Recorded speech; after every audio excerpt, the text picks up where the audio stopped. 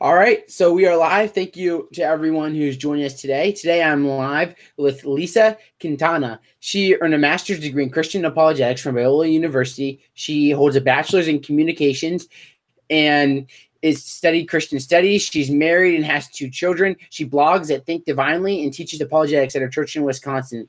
And she is going to join me today, and we're going to talk about some of the questions related to the problem of evil. Is God moral? Things like that. So thank you for joining me, Lisa. Yeah, thanks for having me, Zach.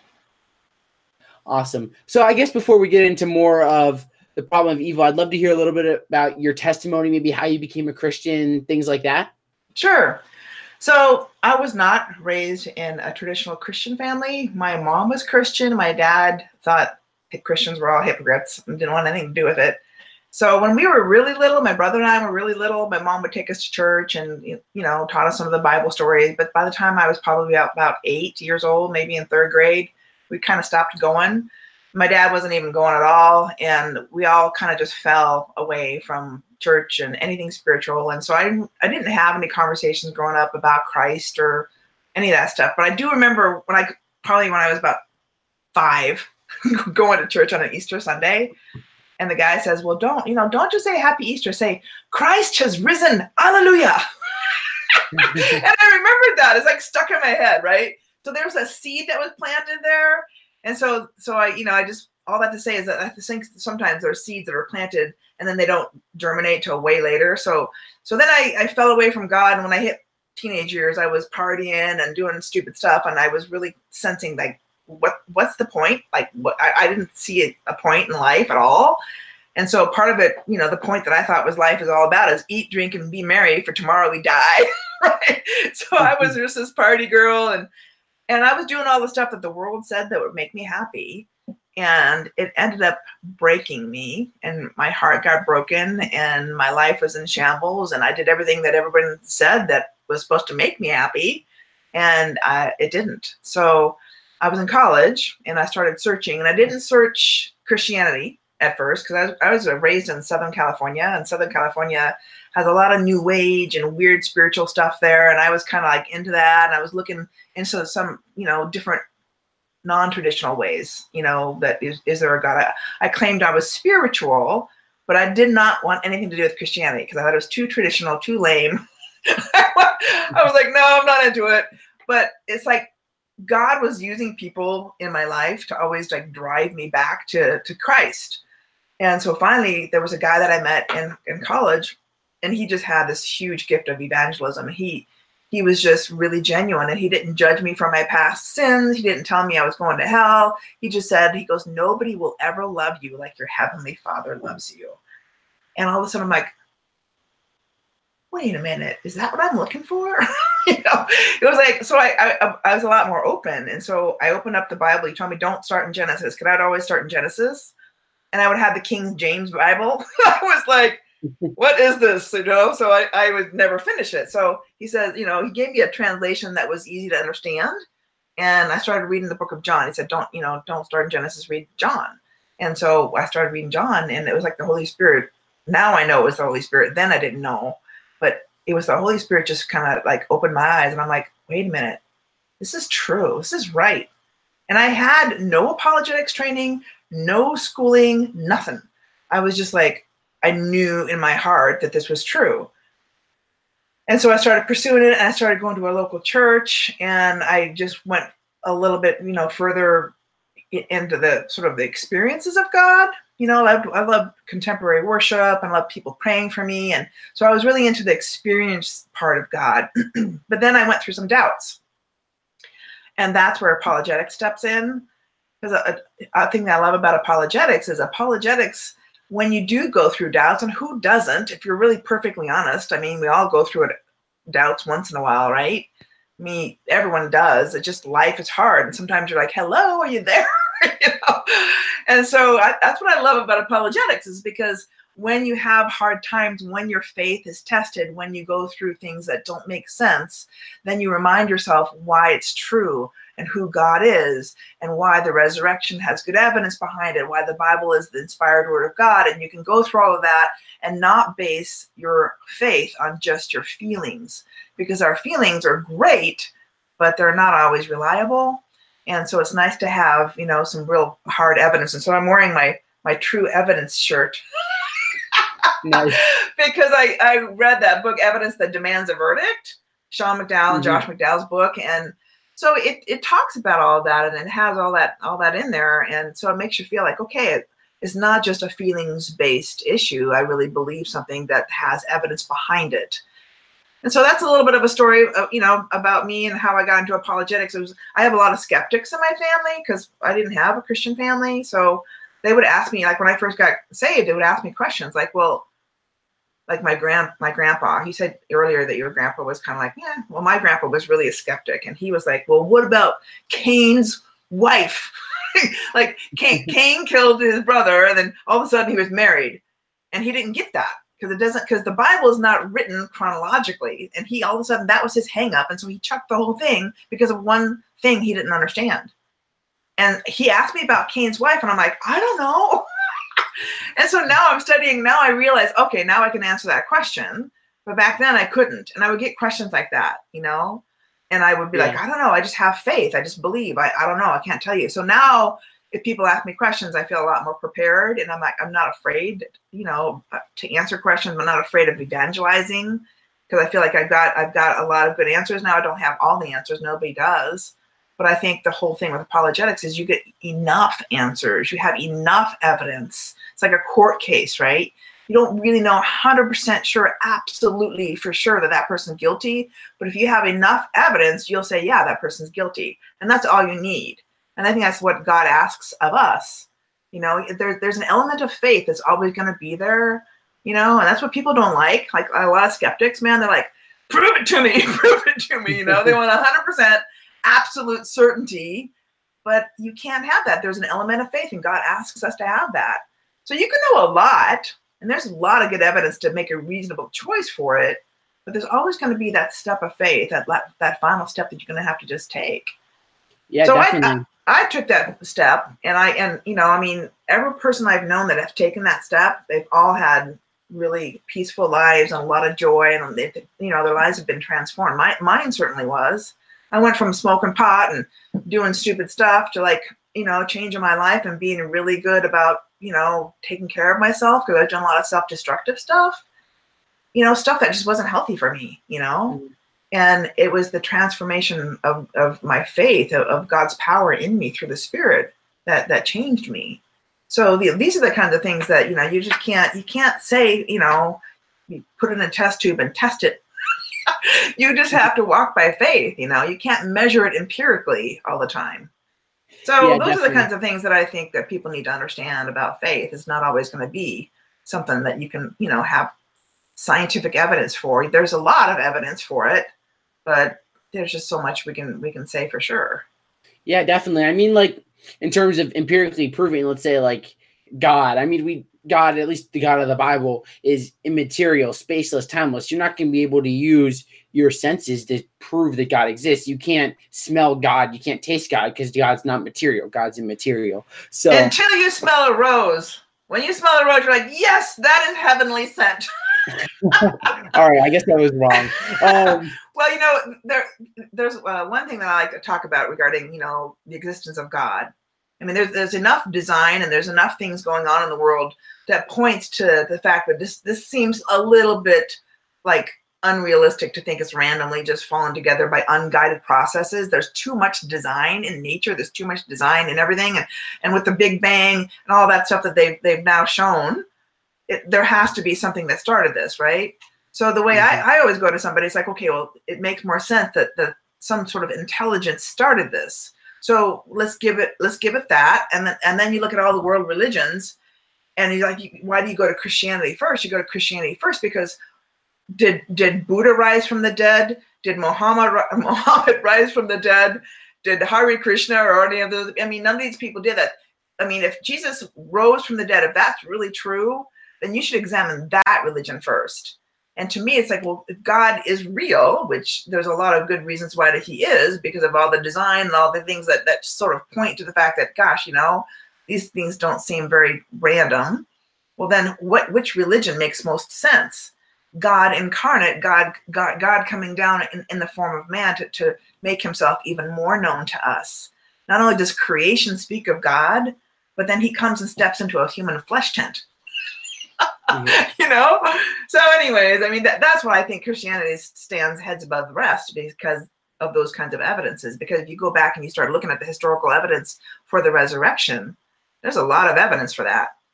Yeah, definitely. So, yeah, this is some great points. I want to transition a little bit now into the problem of the evil, because I think this is probably the most common from Christians and non-Christians. You know, this is probably the most common topic that we're going to engage with when we're talking with people about the faith and, you know, the problems with the faith. So the first thing I want to talk about before we get into the problem of evil is that often we say as Christians that God is the moral standard, that when we look at God, he is perfect morally. He is what is moral. So why is God the moral standard? So if there is an ultimate creator to everything, I think it was Thomas Aquinas who said he probably would be the greatest conceivable being. So whatever we can think of in our finite thinking, the greatest conceivable being would be God. And that being would have to be perfect, because that's the greatest, that's what you can conceive of. I mean, he's going to be even better than what we can conceive of. So that being would be the standard of goodness. And so it's like he created because he is good. He didn't have to. He didn't have to make any of this. He didn't have to make us, but he did because he's good, because part of the goodness of God, I think, is sharing. So he's sharing himself. He's sharing his creation. He's sharing love. I mean, love is, where does love come from? It's not just a biochemical response. I hate when people think that if they boil everything down to materialistic, you know, if you boil everything down to pure naturalism, I mean, naturalism says we're nothing more than biochemical responses to the environment. Well, you can't tell me love is just a biochemical response. Like, if that's true, then why would you love your grandmother after she's already died? You still love her. What is that? Just loving a memory? I mean, to me, these are the kinds of things that point to the fact that he's the greatest conceivable being, and he has a moral standard that he gave us in the Bible. The Ten Commandments are a great moral standard, and I don't think we would have came up with those on our own. I just don't think we would. And so I think that these are the kinds of things that point to why he's moral. And I've heard the arguments of, you know, well, then why is there, you know, if God created everything, then he created evil, then he has to have evil in him, right? I've heard that. But here's the thing is what he did is he created us with free will. And so with free will, we have the ability to be completely free. And complete freedom means you can completely choose terrific stuff or really, really, really bad. Right? Yeah. So, I mean, that's freedom. If freedom has to be really free, that means you should be able to go all the way up and down the spectrum. If there's a limit to that freedom, then it's not really true freedom. So when God created us, he created us with choices. And to me, you know, that's the most loving thing you can do, because he doesn't want to force anybody to love him. He is not forcing anybody. It's a choice. You can either choose to believe. And one of the things that I saw a quote the other day, and I can't attribute, I don't know who said it, but a lot of people will say, show me and I'll believe. God says, believe and I'll show you. So there's a step of faith, right? I mean, there is. It's not blind faith. You can make a reasonable choice based on evidence, based on all these kinds of things we're talking about, like, you know, greatest conceivable being, why God would be perfect. You can make a really rational choice, but ultimately you need to make that step. You have that choice. You have that freedom. And I think in that freedom, it shows how God is even more moral, because he allows us to be free. So anyways, evil is not something that can exist on its own. Evil is ultimately a corruption of the good. For instance, rust to a car. You can have a car, right? But can you have rust without a car? I mean, you can have rust on something. It corrupts something, but you can't have walking rust running around, or a wound on your body. Like, you break your arm, you have a wound. But you can't have a walking wound out there by itself. A wound is something that affects your body. Rust affects a car, or rot affects a tree, but you can't have that stuff by itself. So what evil ultimately is a corruption of the good. But here's the key: good can exist without evil. Evil cannot exist without good. That makes sense? Yeah, that makes a lot of sense. Yeah. I mean, you have the C.S. Lewis quote where it's like, I can't remember exactly. And he's like, I had these ideas of what was, good and bad, but where did I come up with these ideas of what is good and what is bad? Exactly. So, yep. Yeah. So that all points to me. That all points to the moral goodness of God, because God is morally good, and he allowed the corruption to happen. But part of the corruption, I think, is all about the tree, the knowledge of good and evil in the Garden of Eden. Now, some people say, is that a literal tree? Some people think it's a symbolic tree. I don't really care. I mean, I don't want to argue that point. But what I see is that is playing out in everything. Good and evil, the battle of good and evil is playing out in everything. And that started in the garden. It started with choices. And every single storyline you ever watch in a movie, every love story, every Marvel Comics movie, every DC flick, whatever you watch, it's ultimately every story is about the battle between good and evil. There is this overarching narrative about life. And to me, it stems right back in the garden. It goes right back to those choices. So what we're learning in all of this crazy stuff about evil and stuff like that, we're learning about it right now. We're learning about, wow, evil really sucks. Yeah, I think so. I mean, so ultimately, I think life is about that. It's about learning, the battle between good and evil. And definitely. I mean, so the ultimate standard of goodness would be God in that Yeah, battle. I agree. So I want to talk a little bit, because we talked about this choice at the garden, the choice to eat the apple, to go away from God. It's a choice that affects us today, obviously, because that was the introduction of evil into our world. So my question for you is, why do we have to suffer for Adam's sin, and Adam and Eve's sin? Because obviously, I didn't choose the apple. I mean, maybe I could be in the garden today if they didn't choose the apple. So why do we have to suffer for the sin, the original sin? Sorry, my words are all kind of. That's a really good question, and it's really not something that people like to hear the answer to, because the answer is not what you're going to want to hear. But the answer is because they were our first parents, and somehow sin is transmuted through us, by our parents. So our parents will go back and go back and go back to the first parents. And when sin entered into the human spirit or soul, there's like a soul gene that is transmitted through, through parenting, through either, the act of procreation or some act in that way. And then they don't know exactly how that physically happens, because but you inherit that. So you're born with a tendency to sin. And that's not popular today. Everyone wants to be the whole self-esteem thing, right? Everyone's good. We're all good. Everyone's good. And there's a lot of goodness in us. There is a lot of goodness in us. We can be really good, but we all have the potential to be really terrible too. And that's in all of us. And if we're really honest with ourselves, we would recognize that. So why do we have to suffer for Adam's sin? We have to suffer because we're part of the human race, and it's all genetically somehow, transmuted to us through the generations. And, I mean, you look at any kid, that you babysit or you have or whatever. I mean, you don't have to teach them to be bad. You have to teach them to be good. They naturally are very selfish. They'll swat at each other. They'll steal each other's toys. You have to teach kids how to be good, because they already know how to be bad. So our tendency is toward that. And so, but I mean, I don't want to say that we're all terrible people. I mean, there's a lot of goodness in us. I mean, that's why God created us. He knew that we would have that. We have wonderful potential. There's one of my favorite scriptures. Is I think it's in Ephesians, and it says that we are part of what it depends on the translation, but it says we're God's masterpiece, or God's artwork, or God's workmanship.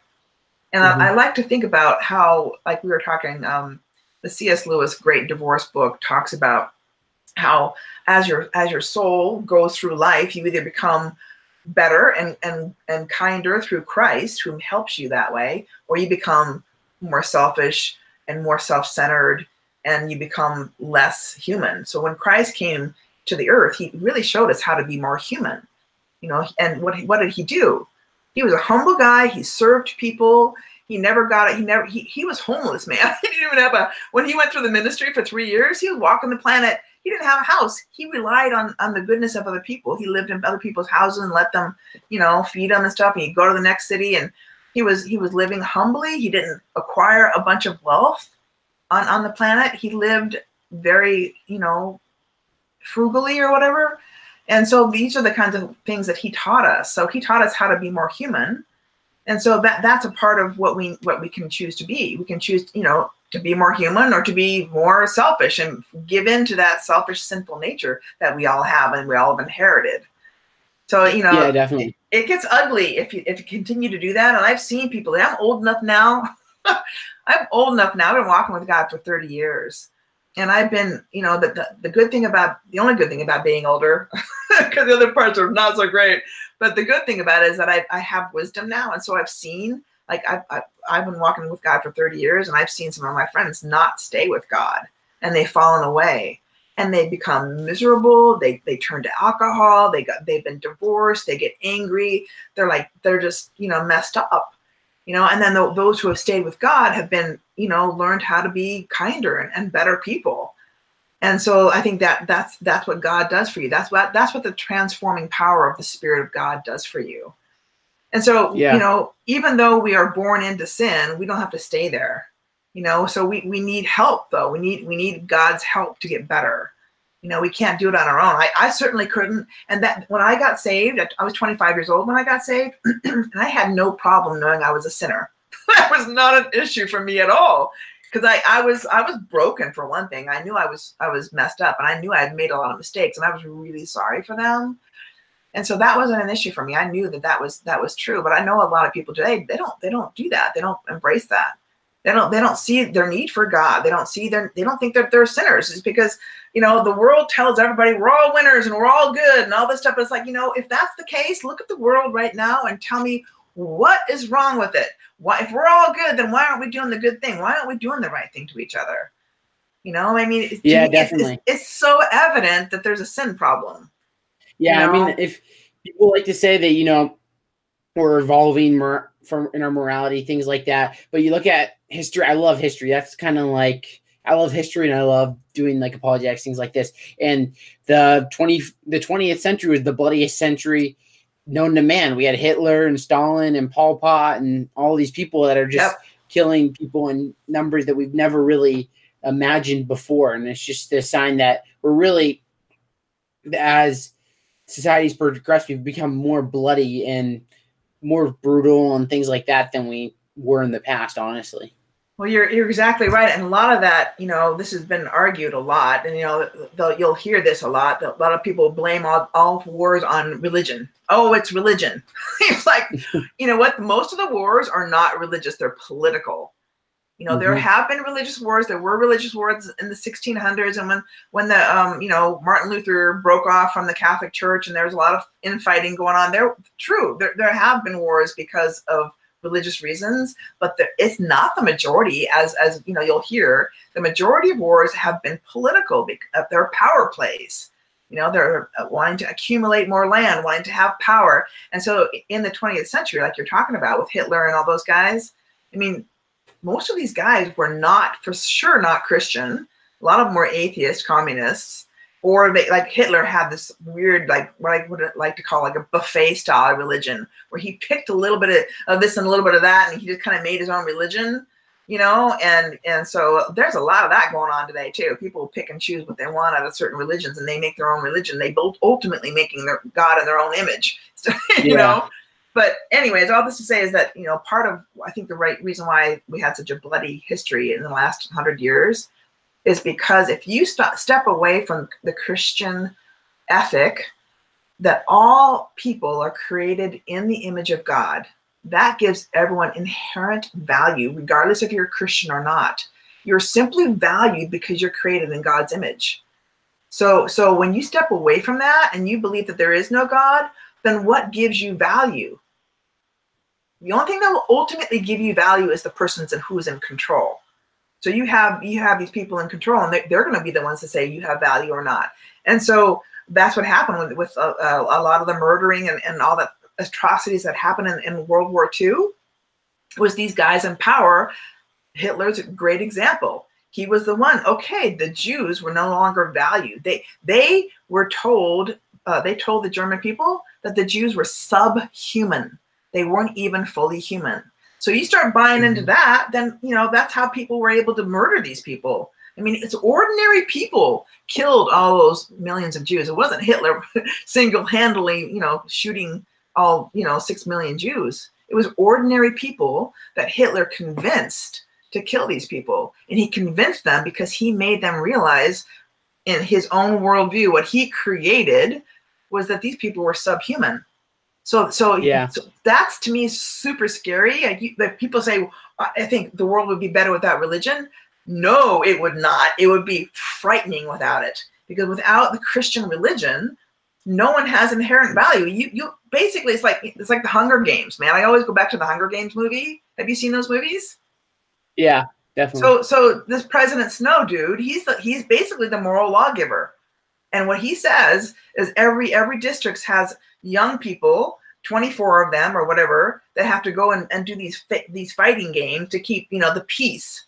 So all of a sudden he's the one that's dictating the moral values. And that's what will happen if we become a completely atheistic world.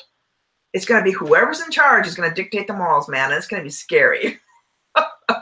Yeah, it's definitely a dangerous slope we could be going down. But I think it doesn't always have to do just with Christianity, or you could say just directly with atheism. I mean, I think that, you look at even before the rise of an atheist philosophy, it wasn't much. I mean, it wasn't as bad as it was in, like, let's say the 20th century, but it was still pretty bad. And I mean, it's not necessarily because of religion. It's just like what you talked about, the human value. When people say that a certain group is more valuable than others, then they give you justification in a very sick way to say, hey, I can kill and take and destroy. And it's just a really sad slope we've gone down as a society. One really terrible religion is Hinduism.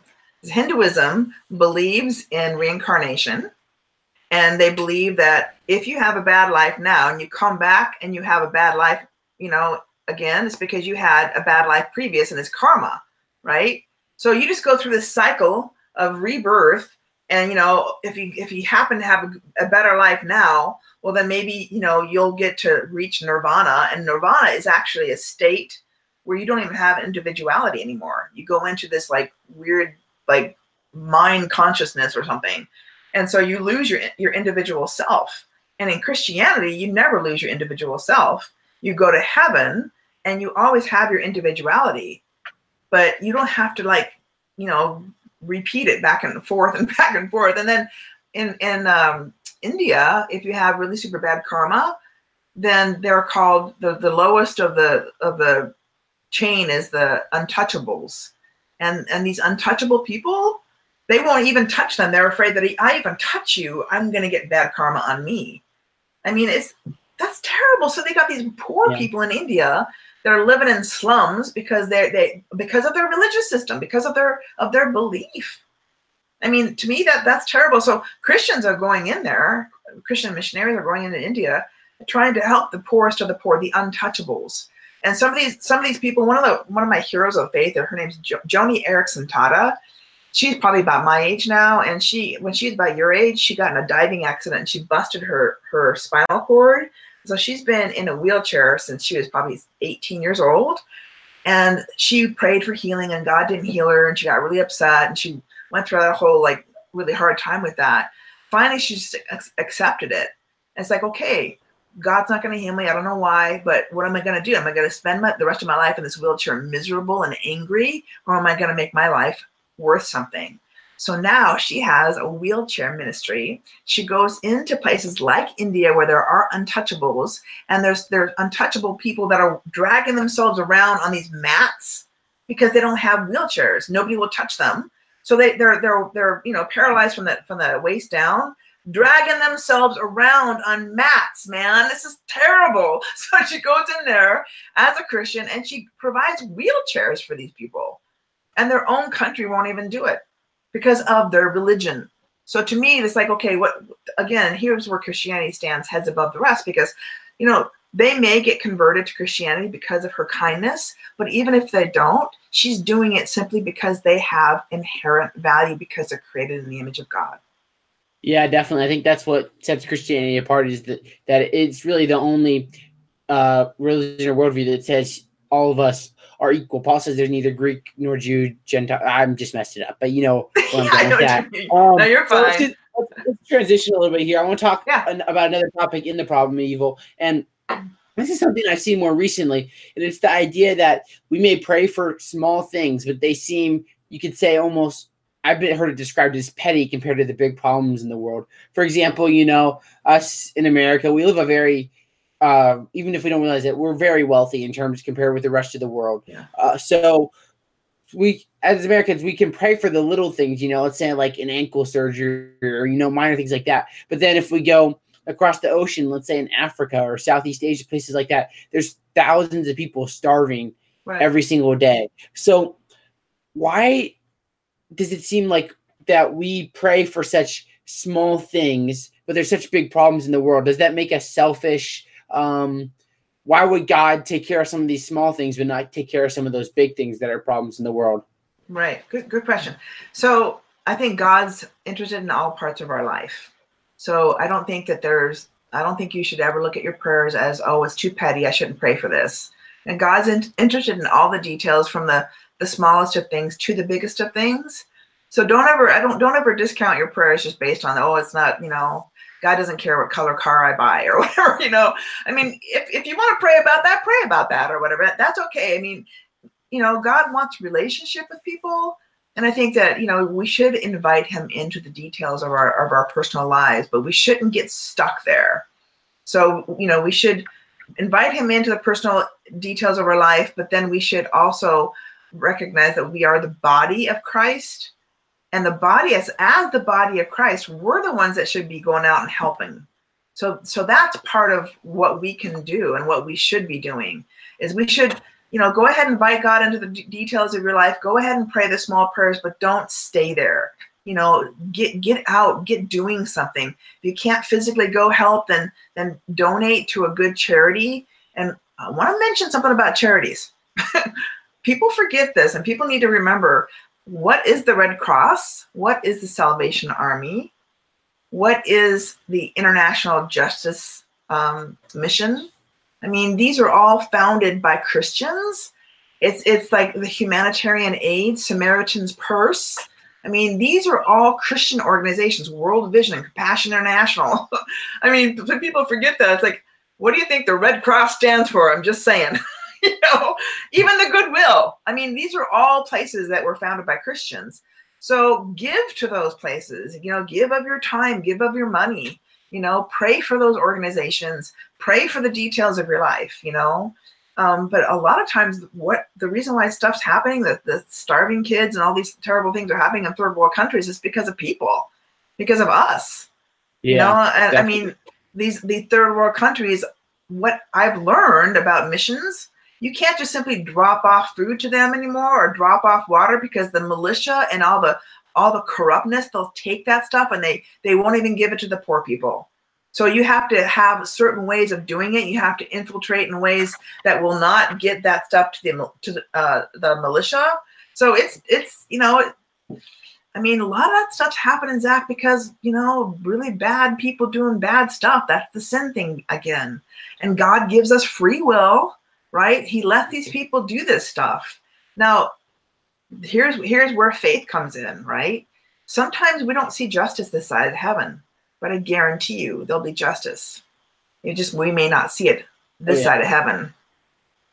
So there'll be justice. Yeah. You know what I mean? So anyways, all this to say is that a lot of times people will just sit back and they'll pray, but they need to do stuff too. We can't just not do stuff. We need to give of our time, give of our money, volunteer. If you have extra stuff, give it away. Mm-hmm. Yeah. So that's a great answer. I want to transition to another question here. And this is a very common claim that I'm sure you've seen and I see a lot. And that's the idea that the Bible supports slavery. So I'll talk about, I mean, there's a passage in Exodus 21 where it talks about if you beat your slave with a rod and the slave survives after and is fine, then you won't be punished. But if the slave dies, then you'll be punished. So it's kind of like, because the slave is your property. That's basically what, I mean, the translation I'm reading, I think I'm reading NIV, says. Yeah. So how do you deal with the idea that the Bible supports slavery? Very good question. And it's really hard for us in, the time that we live now to understand what it was like 2,000-3,000 years ago. I mean, just think about what it was like 50 years ago, right? Just think about what it was like 100 years ago. Just 100 years ago, right? The turn of the 1900s. I mean, look how much we have changed just in 100 years. So we're talking, Exodus was written, is what, 3,000 BC we're talking about, right? I mean, that's like 5,000 years ago. So for one thing, we cannot get we have to get our mindset into what it was like in the ancient world. And it's really hard to do that, unless you read some books about what the ancient world was like. So a lot of the ancient world didn't have a prison system, and the prison system came later. But, way back when, I mean, if you were a slave, sometimes it was a way to pay off a debt or to pay off something you did bad. And they didn't treat slaves necessarily like we did when we had the slaves here in America in the 1700s.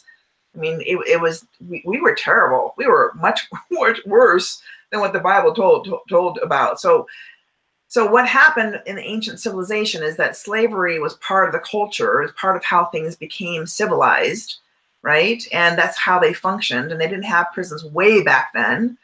And so these are all part of the way that civilization became civilized. I mean, we're talking, 5,000 years ago, civilization was barely even started, right?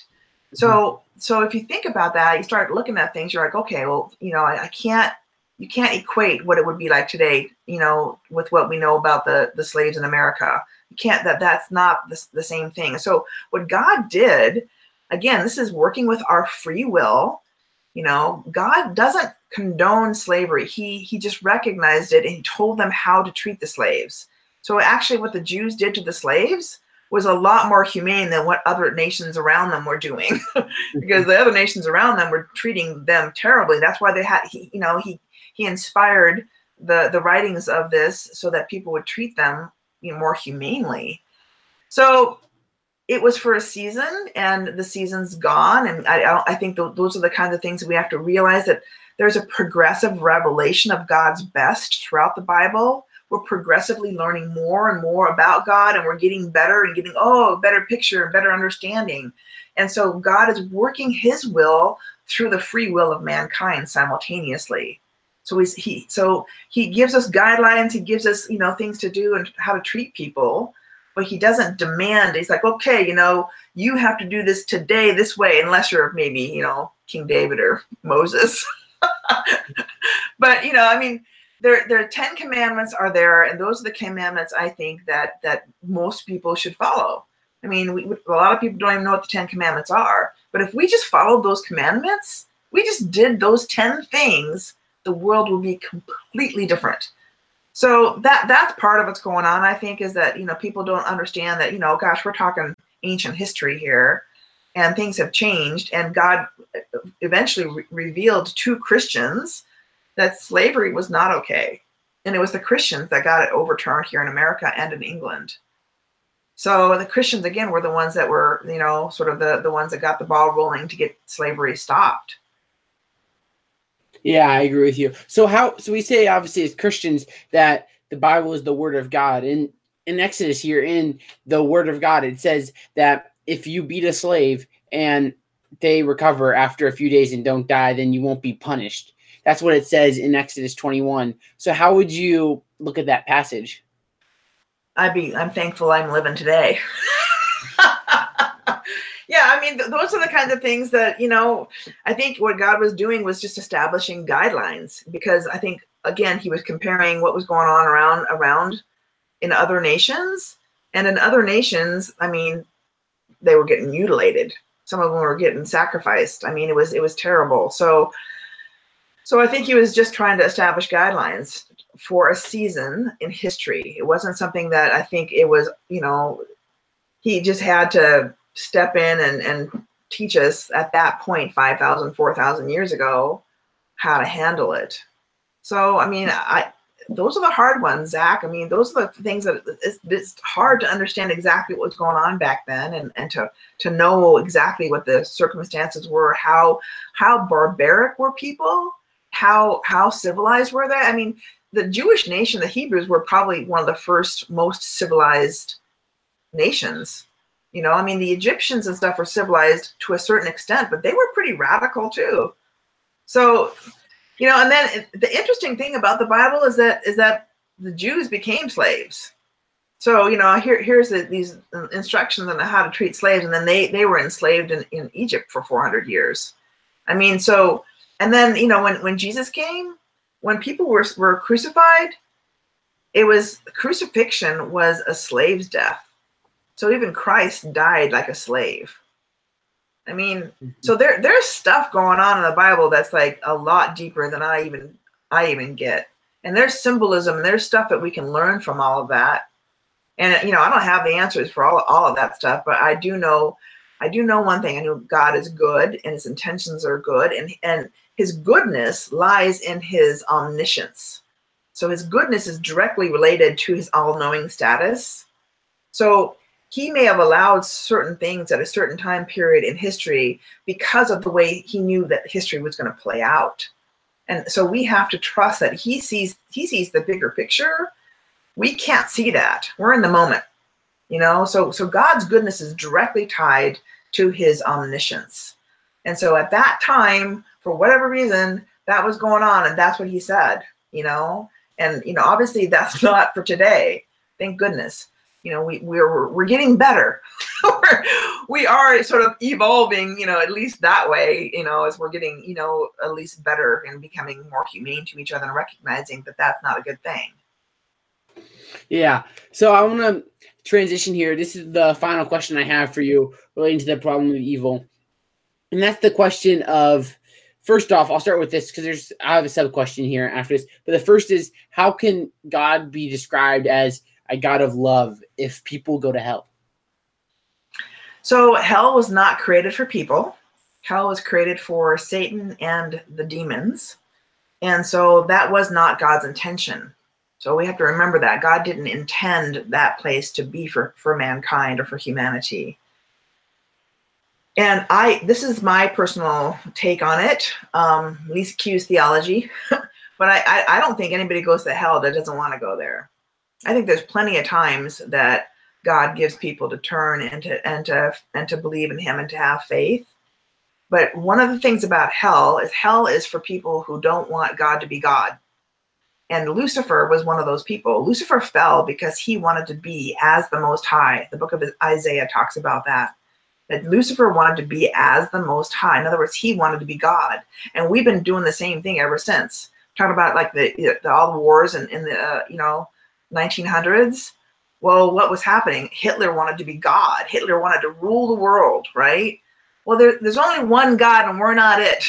So if we can't submit to that, if you can't say, okay, I'm okay with that, I'll let God be God, well, then there's going to be problems in heaven. Heaven won't be heaven. It won't be very heavenly if you have people in there that are rebelling and doing stupid stuff, because we'll still have free will in heaven, right? Yeah. So hell is where evil will be contained. And so if you have a lot of opportunity to choose God in this life, and if you want to choose him, or even if you didn't have the right, like let's say you were taught wrong and you didn't have the right understanding of God, I think there'll still be a chance somewhere down the line for that to be corrected. But if you flat out reject God because you frankly don't want God to be even God, you don't want there to be a God, well, then he's not going to force you. He's not going to force you. So somebody said, if I had a child and my child was, rebellious, I wouldn't send them to hell. I would still love them. Well, God still loves everybody, right? But here's the difference. We're all created in the image of God, but that doesn't mean we're all children of God.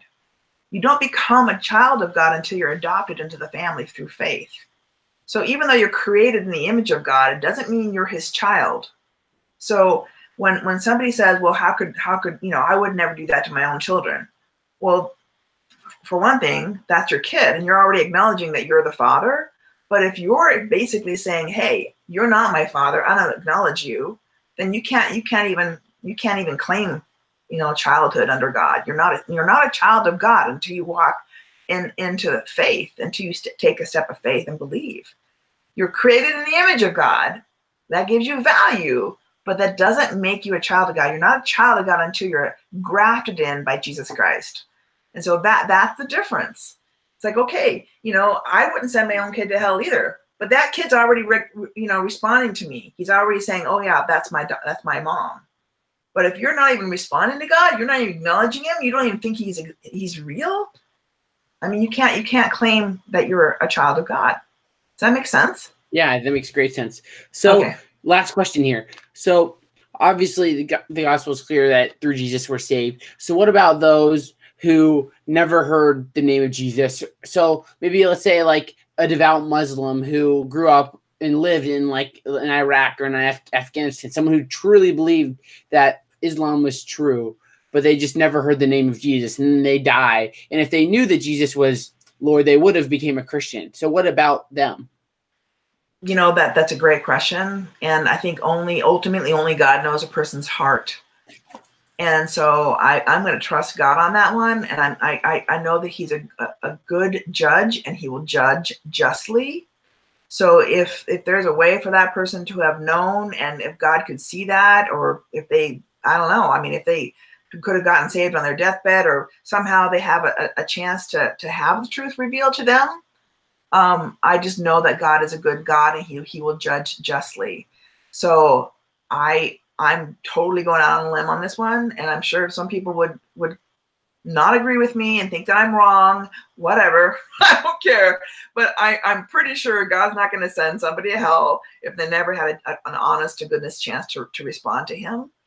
Now, it does say in the book of Romans that, God has made himself evident through creation, right? So I think you can know of God through creation. You can have a sense of God. You may not know his name. You may not know that he's, the story about Christ or the Gospels.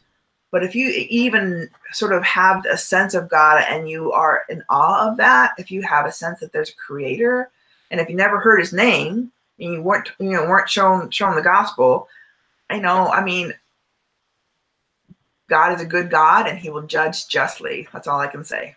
Yeah, I think that's a great answer. I mean, we can't know everything, but I mean, we can trust God and that God is just. So I think that's a great way to wrap everything up. So I think that's the entire conversation, everything we had. So thank you so much for joining me today. I really appreciate it.